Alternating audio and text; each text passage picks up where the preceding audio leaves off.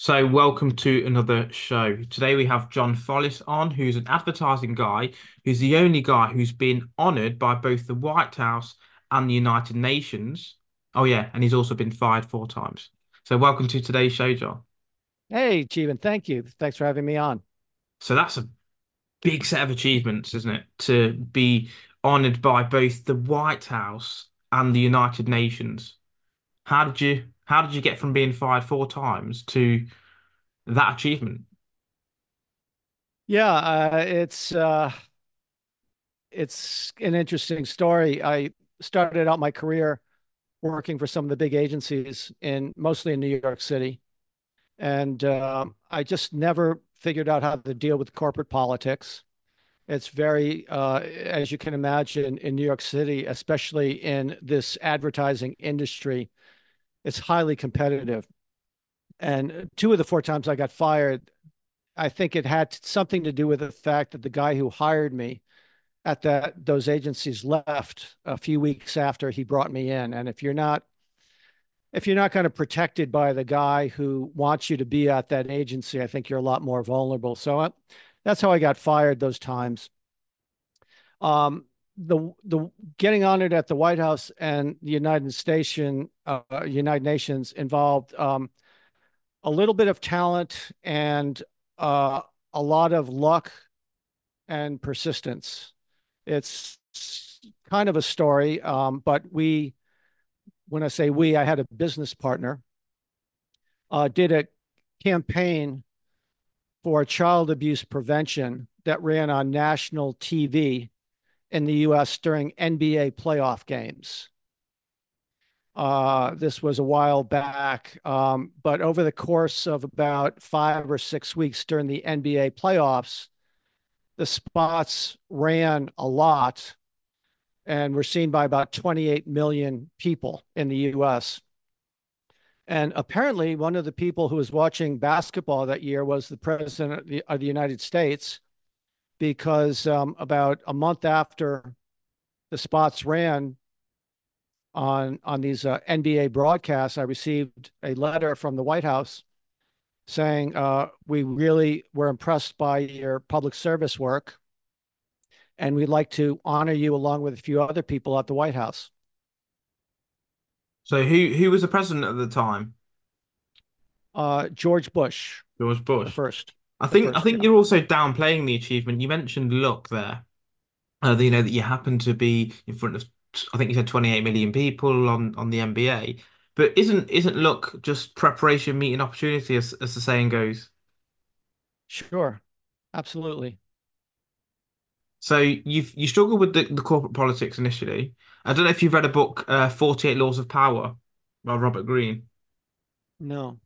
It's a really good book. It's all about those sorts of things, or you're familiar with Machiavellian tactics. And this is one of the things that I think a lot of intelligent people with good moral ethics struggle with is the corporate politics because it's essentially a lot of backstabbing involved or deception and hamstringing people that people with a moral compass maybe don't like. And I mean, look, that really sums up what you've done coming out of the corporate world to look at promoting, and I don't mean promoting child abuse in that respect, as in bringing the awareness out of child abuse, which obviously shows that you've got a moral compass. What made you decide to do that, to come away from there, the corporate world, and do that? And just to tie this in with advertising, where Yeah. does this all tie in with your prowess in advertising? So, after getting fired a couple of times, you begin to question things. And after getting fired the third time, I started thinking that maybe I have to reevaluate my career path. And since I wasn't having a lot of success in the corporate environment, I started thinking, well, how else can I make money with my talent? And there's something called freelance, which, as it relates to my industry, means you get hired. I was a creative guy. I should mention my advertising uh, involvement was as a creative person, both as a writer and an art director. So I started kind of hedging my bets because I kept getting fired from big agencies and tried to seek out some freelance opportunities with some smaller agencies where politics was much less of a factor in my ability to succeed with that agency because they were small.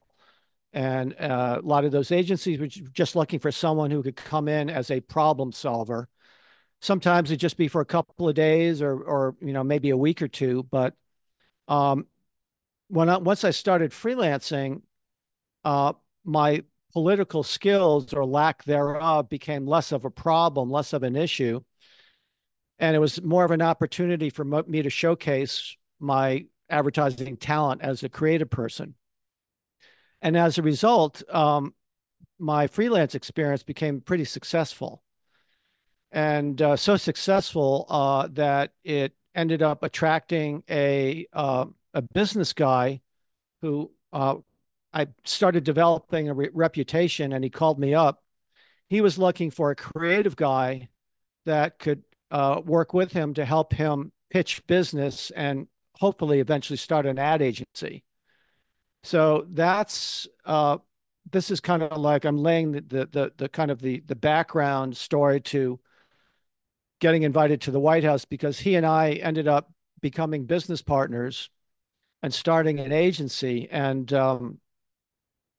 I showed him I've always been interested to use my advertising and communication skills toward public service causes that I thought were important. So on my own, I came up with a child abuse ad and showed it with him, and he thought it was a great ad, and that kind of began the whole process of what ended up to be an invitation to the White House. But because he liked the ad that I created, contacted the National Organization for the Prevention of Child Abuse and told them that we had some creative ideas to share with them.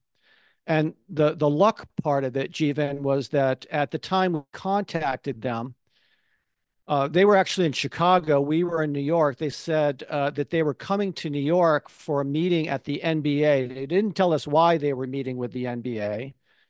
They just said they were going to be in New York at the offices of the NBA. And if we wanted to meet up with them there and show them our idea, we were welcome to do that. Now, what they didn't tell us was that the meeting with the NBA was for them to try to get the NBA to collaborate with their organization and give them some TV media time to run TV commercials for their child abuse prevention organization. So when we walked into the meeting, they had just basically signed a deal with the NBA where the NBA agreed to give them $5 million worth of TV time in about 4 or 5 weeks during the NBA playoffs. Now, this was back in 1991, Jeevan, so that $5 million now would probably be worth about $10 million now. And that, like I said, that was over a 4 to 5 week period. So all they needed was an ad agency to produce some TV commercials. So it was kind of strange. We didn't know any of this when we went into the meeting with them. We just thought we didn't realize that the NBA had anything to do with what we had intended to do with the organization.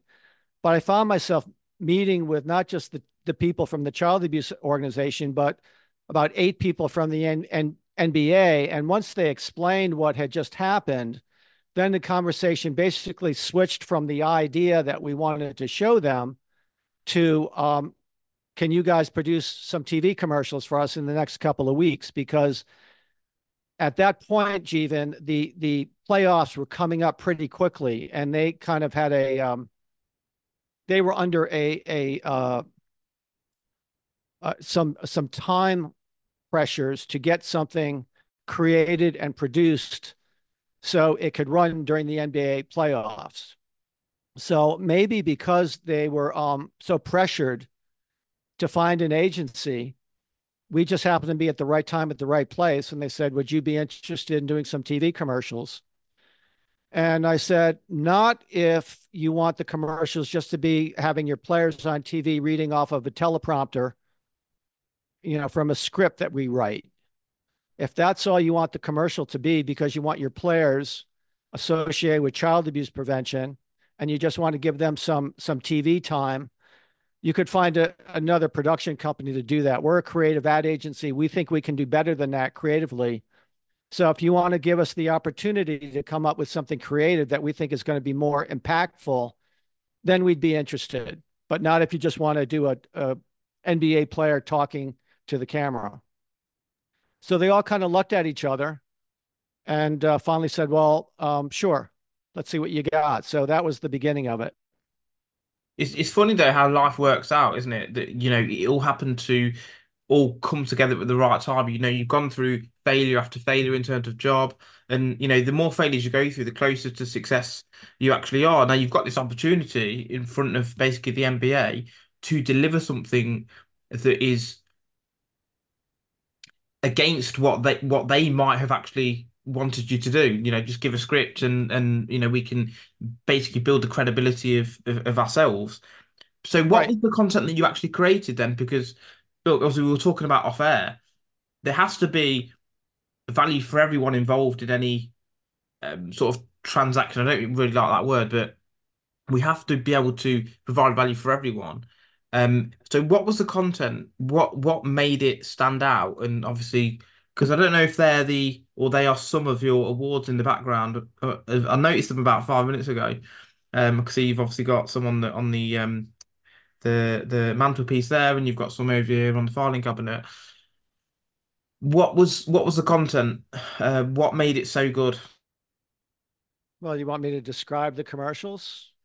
Very briefly, some of the fundamentals that made them. What was your thought process to make them impactful? I think because the Yeah, word that well, you used. the challenge was how do we come up?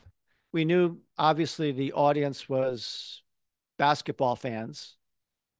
So the question was, the creative challenge, I should say, was could I come up with something that somehow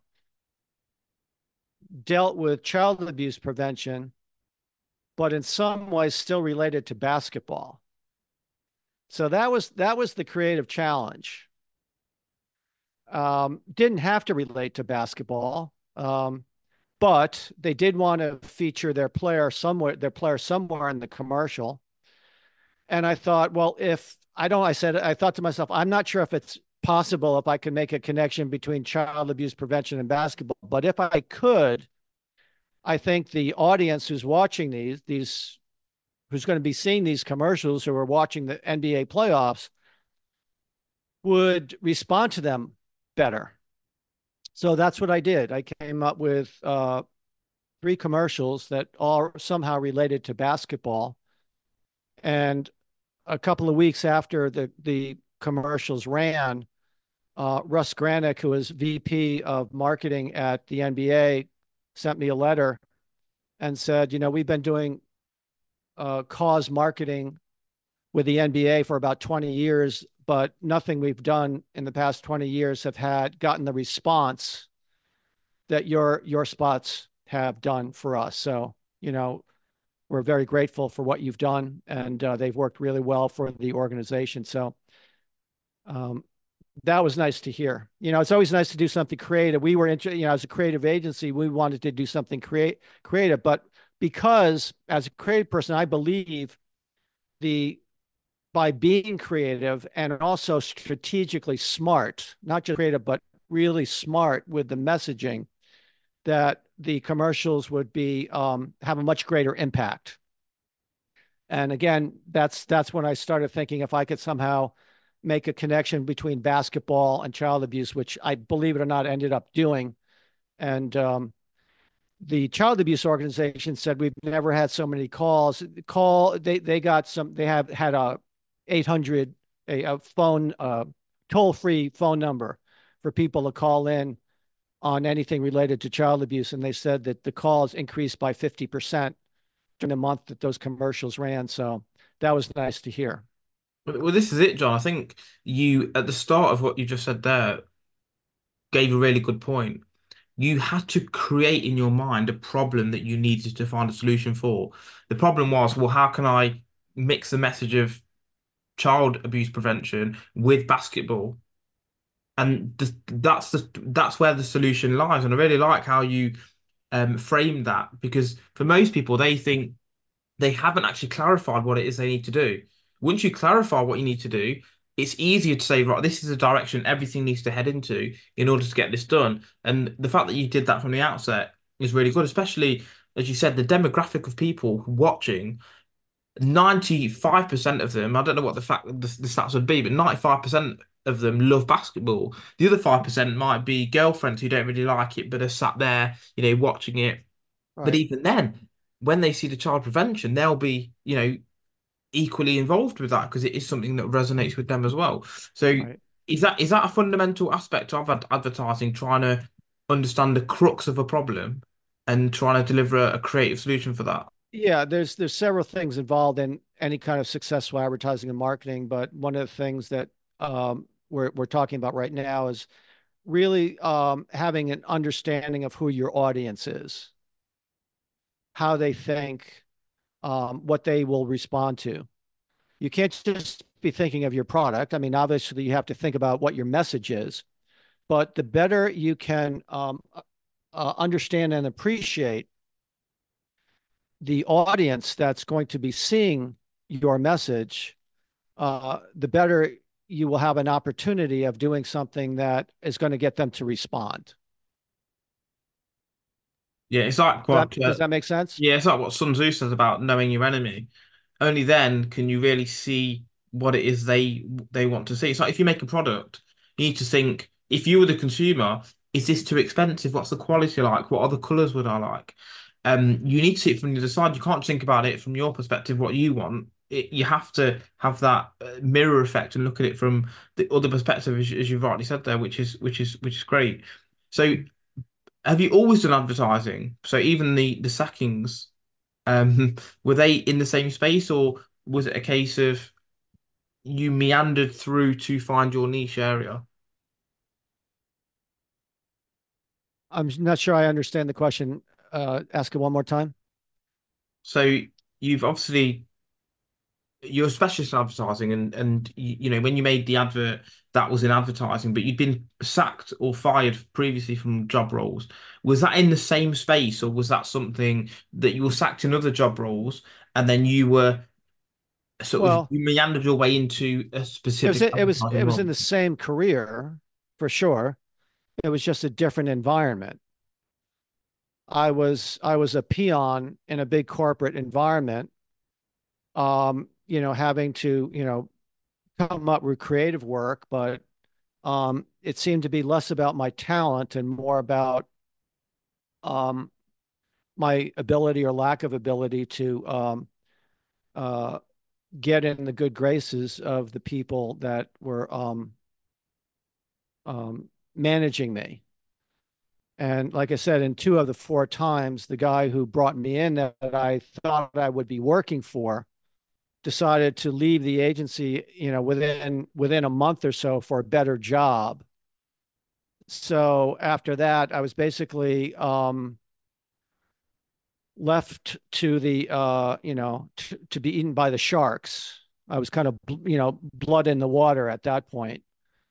Um, so the the the difference was when I had my own agency, I was working with a partner who wanted to be my partner because he thought I was immensely talented, and he loved my creative work. So it was the total opposite that I experienced in a big agency. He just knew that uh, the the more I came up with great work that he could sell to a client, the more money we could make as an agency. This is it as well, though, isn't it? It's two things. One is the environment that you're in. You could be the same person or the same have the same skill set in a completely different environment, and you will thrive in one, and you will Right. fail in Oh another. yeah. And the other one, Right. the other point I got from that as well is that some people will see your talent and some people won't. You Right, have the same talent, and some people will see the vision, and some people won't see the vision. You shouldn't take right. it personally that, oh, I've got imposter syndrome now because Mr. X says that I'm crap. You see it all the time on, Shark's Den. Or is it Shark's Tank? Sorry, in the US. And we've got Dragon's Den here in the UK. And I think Shark Tank, yeah. Ring doorbell. You know the Ring doorbell that people have in their house now. That got rejected by the Dragons, I believe. Um, and there was no deal done. And now it's a multi-billion pound company, a multi-million pound company. Yeah. So even if people shoot you down and you feel that you failed or whatever, that's just for me a lesson that actually maybe you're in the wrong environment. Maybe it's the naysayers around you that you need to ignore and focus on your path. Because look, not everyone can see the vision that you can see. You've been given a vision, or you have a vision for a reason, and obviously, the awards, etc., speak for themselves. Well, that becomes the challenge because sometimes you get fired for good reasons and sometimes you do suck. It's not always the case where, they just didn't get your talent. Sometimes people get fired because they don't have the talent.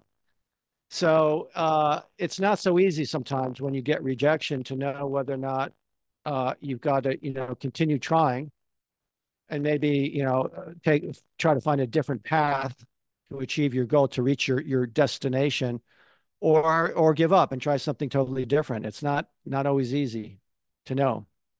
Yeah, no, that is the challenge. It's persist and keep going and try to fix this thing, or realize it's time to give up and Right, move task. right. So where's your next set of tasks then? So you've obviously been honoured at the White House, etc. I don't know whether or not you've still got your ad agency or whatever, but what's the next path for you then? Starting a rock and roll group, rock and roll band. So you're starting one, did you say, sorry? Trying to start a rock band. See my Your guitar. yeah. So how's that going? Is that your primary focus at the moment? Yes.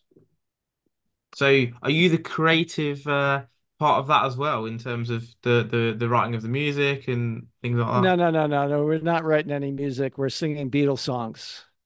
Obviously doing covers. Yeah. That's fair. So you're doing that. Is there anything else that you're doing in terms of projects? Obviously you're on the show, things like I that. do, I always kind of keep my fingers in volunteer work. I've been tutoring Ukrainians via Zoom for the past year, helping them speak English. That's That's fun. good. So you're And trying to help people. You've got playing as much, trying to improve my tennis game. so you've got a good again moral compass, helping the Ukrainians learn English and things like that. It's so much fun. I just was on a Zoom call a couple of hours ago with one of my students, and like I said, been doing it a little over a year now. I was doing at one point I had 6 students a week, and now I'm just down to 2. So are you taking them from zero English, or are you taking No, no, them no, maybe no, 5 out of 10 to 8 out of 10 or no, something? no. They all have kind of a rudimentary um, schooling training in English. They just they really lack the opportunity to uh, speak with people whose native language is English. They don't have conversations. They get taught in some Ukrainian school by some Russian person or Ukrainian person, but it doesn't mean they know how to, converse. So, they Yeah. just I'm not an English teacher, but they say, listen, just having a conversation with you is really awesome. Yeah, it's like at school, well, obviously, the Western world aren't really very good at languages, English-speaking countries mainly. And at school, we all taught French, and you're rote learning what's on the board, etc. But as you said, it's not really how people speak when you go to that country. I mean, the slang like English, for example, you come to England, and the average Joe on the street does not speak, the Queen's English as you would suspect. It's all slang. It's all um, uh, shortcuts in some respects. So as you said, it's about actually real life conversation as opposed to this is the noun, verb, adverb Right, that right. makes up the sentence complexity, essentially. I know that you obviously as well had a an upbringing that shaped you to where you are today, or tried to shape you. Can you talk a little bit about that as well, John, please? So might you be referring to the documentary film? Correct. Yeah. So um, since I realized about 10 years ago, I no longer had to worry about finding new clients, I decided to kind of get more involved in video content creation. One of the things I've been doing since the late 90s is creating video content. And mostly related to my business, my clients, marketing kind of ads and marketing videos, and usually nothing really over a minute or two, but all related to selling clients' project products. But I've always been a big fan of documentary filmmaking, and when I started doing some research around a topic that I was very interested in, which was how many people in the United States are walking away from traditional religion and even a belief in God. I came across a very interesting story about how many ministers in the US, priests, ministers, pastors, now beyond just average churchgoers, but people who are actually in the pulpit preaching, have more and more decided to come out, shall we say, as non-believers, which had not really gotten a lot of reporting, at least in the United States. And I'm talking 6 years ago now, Jeevan. So when I started reading more and more stories about these ministers coming out as non-believers, I thought, boy, it would be interesting if someone did a documentary about that. So even though I'm not a filmmaker, I'm a good writer. I'm a good researcher. I know how to edit. I gave myself the challenge of trying to create a documentary around this subject. And a few months later, after basically working nonstop for about 4 or 5 months, I had a 47-minute film that looked like a documentary.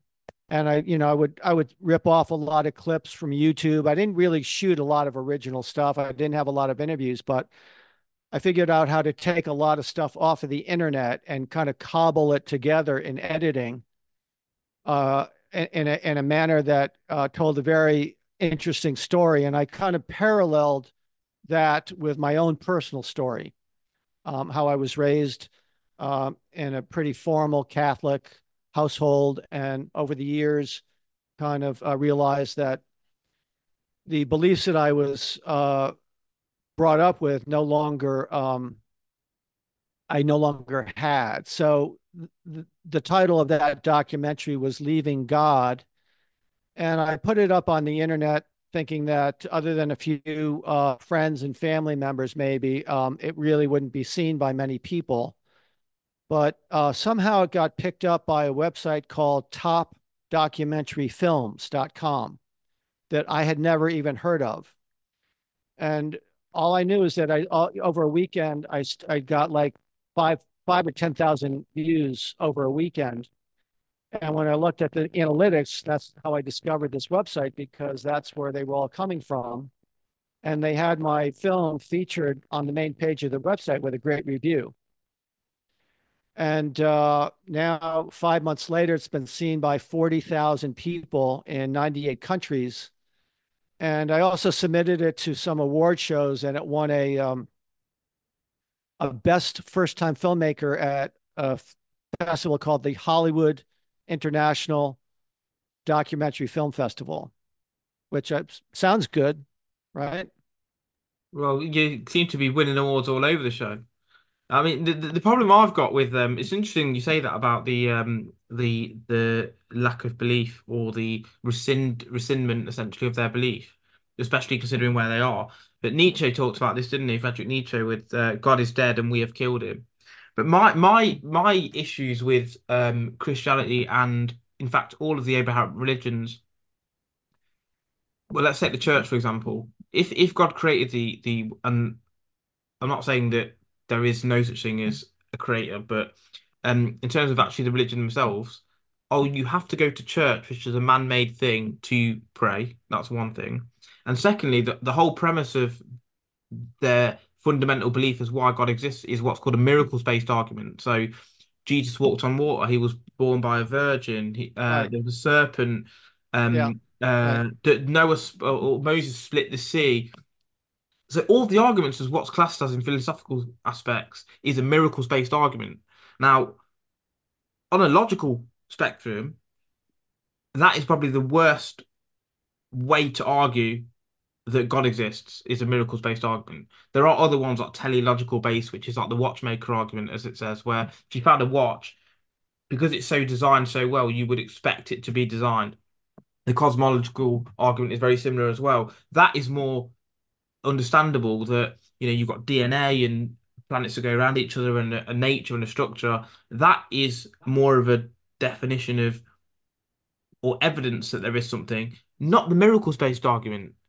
That's for me is where there's and as you said, there has been a lot of people who become either agnostic or atheist because of that. Is that what happened with you as well, or is it something Well, a bit just to be deeper clear, rooted? this was not a film trying to make an argument against religion or God.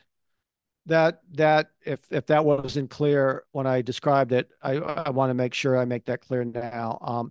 I had no agenda. I approached this as a investigative reporter because I realized that many Americans like myself were deciding to walk away from religion. And then when I found the ministers doing that, I just thought it would make an interesting story to report on. And then again, I just talk about my own experience. So I had no agenda to try to convince anyone of anything. Um, but if you watch, I don't want to give too much away. If you Google "Leaving God" documentary, anyone who's listening to this could watch it and see what I ended up creating. But yeah, that was another fun project that just was very organic because, like I said, I've been dabbling in video content creation, and I started reading these reports about ministers coming out as non-believers, and I just thought it might be fun to try to make a documentary, not thinking that I could ever do anything that would be good. I just thought it might be, I like challenging myself, especially creatively as a creative person. But I was very passionate about the message, and I'm a good writer, and it was a lot of fun. And I was blown away when it got picked up by topdocumentaries.com because had that not happened, I think it would have only been seen by a few hundred people. I'm quite interested in your intuitions actually, um, because I mean, if you look at either end of the spectrum, people act on pure thought and pure strategy and they have to plan everything out. And then there's other people on the other end who work like solely on intuition. Oh, this feels like the right thing to do. This feels like the right project to take on. And then there's obviously a mixture of that across the spectrum. I would, from what you said so far, I would say you fall more on the intuition side. I don't know if that's true or not, but it seems to me because you've got that creative mind as well, you just think, oh, this would be quite interesting to sort of do. You get this idea, and it sort of takes over, and you're like, oh, well, how can I get this done? That'll be quite interesting. Let's get it done. Let's just throw it out there, and it then comes back, and it's great success. Would you say that's where you sort of fit? I don't know if I'm Not being not out of not turn always here or. not I'm not talking about all things. I followed everything you said until the part where you said it's a great success. So there have been many things that's not worth talking about that were not even great successes. They were, great failures. Oh yeah, yeah, yeah. I appreciate that. Not everything's going to be a success, but I'm saying the things that we're talking about today have Sure. obviously come back successes. And like they say, it takes 40 years to become an overnight success. Or I've missed 1,000 basketball hoops, and Yeah, you've yeah, seen yeah. this one on the main day, sort of thing. So Well, it also I think it's important. A message here is follow your passion. And one of my passions has been storytelling. I love and problem solving. And I was highly motivated when I made this because I just thought it was a really, really interesting story to tell, starting with these priests and ministers. I just was fascinated. It used to be hard to come out if you're gay, and now the thing is coming out as transgender. But I don't know if there's anything harder than coming out as a non-believer when for 5, 10, in some cases 20 or 30 years, your whole identity has been built around preaching the word of God to, hundreds of people on a weekly basis. And then you've got to admit or not admit, a lot of these guys um, still um, have not been willing to go public with their uh, perspective on this.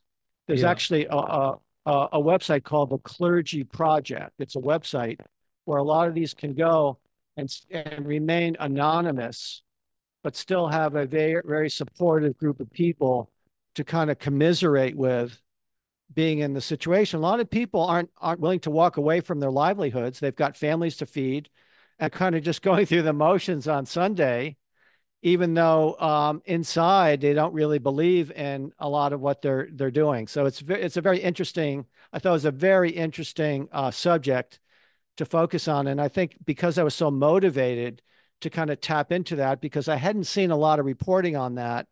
That was sometimes the hardest thing to do something important or big is taking that first step.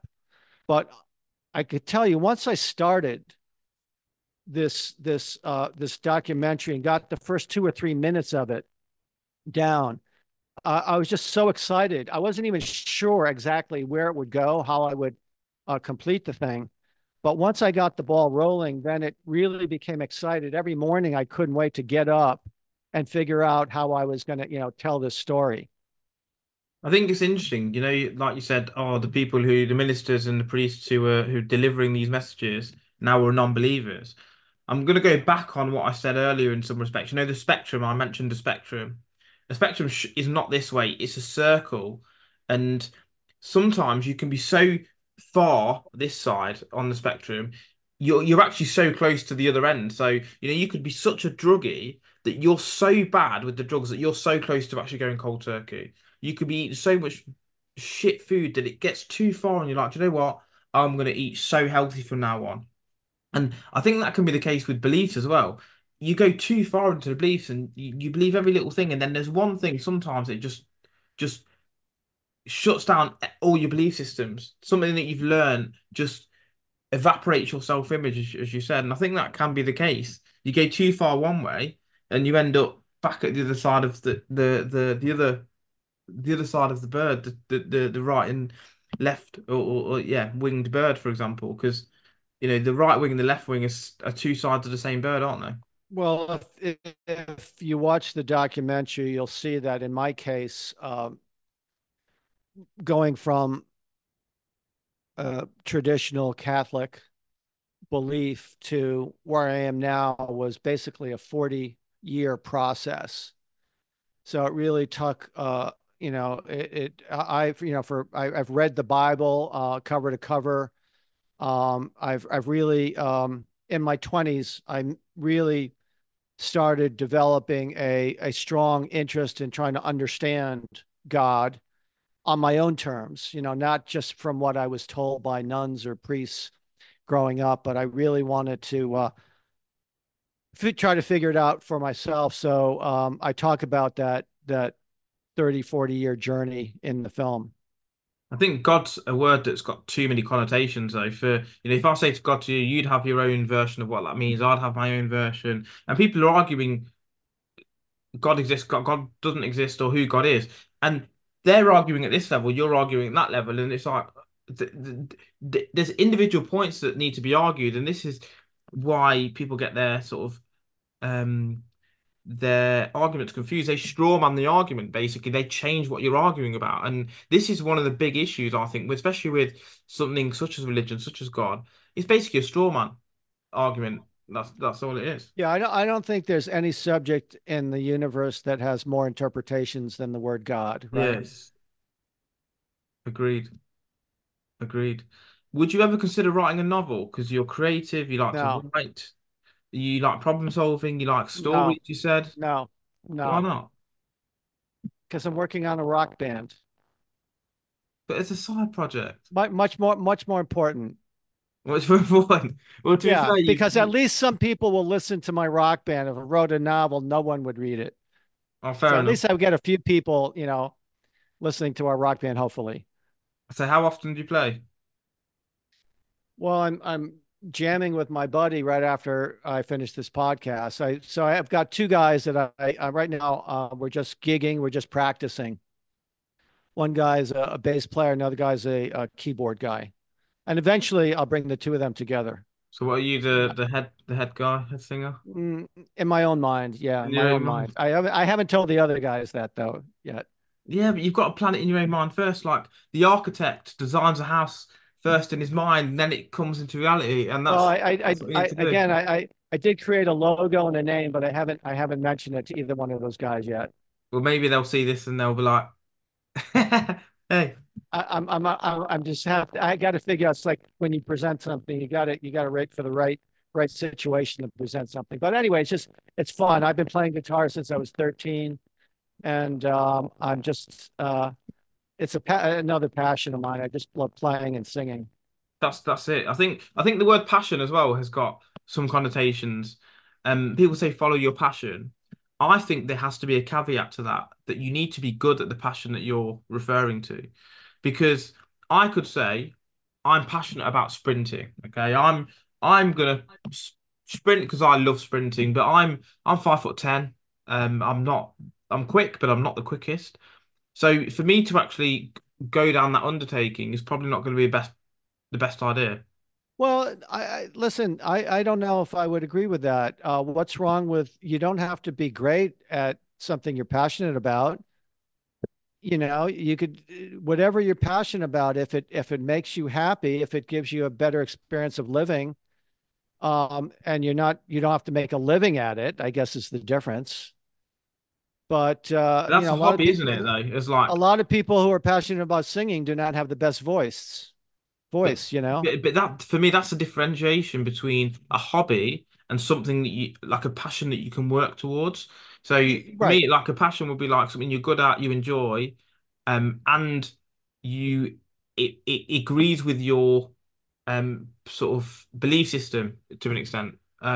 So those things together. But yeah, I think if you enjoy something, I'm not saying don't do it, obviously, but that's going to be more of a hobby than a vocation or a purpose or whatever you want to call. Well, yeah, passion doesn't require making money at it. What's ideal, and what you're, I think, alluding to is if you're passionate about your profession. That's the perfect situation because it's something you love and it's also something you can make money at. Yeah, well, you can make money on anything, can't you? You just had singers. I think Ed Sheeran was singing on the Underground at some point, and now he's a multimillionaire. So just got to keep working at it. And actually, he wasn't a very good singer to start with. He came on one of the TV shows. I think it was Graham Norton or something like that, and he played a voice note of when he was younger, and it was terrible. It was really, really bad. So yeah, again, coming back to what you said earlier, when do we keep persisting and when do we change tact? Mhm. How long do we hold on to a boiling pot just because of how long it took us to boil? So all of these things. So I mean, I'll take you as someone who's going to have projects on for the rest of your life. At the moment it's the band, and then there'll be something else following. I hope so because I get bored pretty easily, and if there's not something I'm excited about, I get really cranky. Yeah, that's good. I'm the same, to be fair. I need something that intrigues me, that gets me excited, that turns you into a little kid sometimes. Like, oh yeah, I wonder what's going to happen here. Or I think if you live life as a very like boring, mundane person, you'll just end up getting depressed at some point. Well, that's the reason I enjoy doing these podcasts is because I live a pretty isolated life, and since I found out about some of these podcast websites, matchmaking websites, I've really enjoyed talking to people like yourself from around the world, and hearing about them and talking to them, and I used to work in New York City, and you'd be meeting people every day and having interesting conversations. And since I left Manhattan 20 years ago, it hasn't been quite the same. So it's been really fun being on podcasts like this, talking to people like you. Absolutely. If anyone wants to reach out to you, and I don't know, get some advertising advice or come and see you and your band at the local bar, how can they reach out to you, John? I suppose they could Google my name if they know my name and know how to spell it. I've got a lot of stuff. I don't think there's any other John Follises in the world that have more online content than I do. So I think there's a fair chance if they Google my name and know how to spell it, they'll figure out how to get a hold of me. We'll put it all in the show notes, description, whatever you Okay. want to call it. Is there anything Okay. that you want to say that maybe we've not covered so far, John?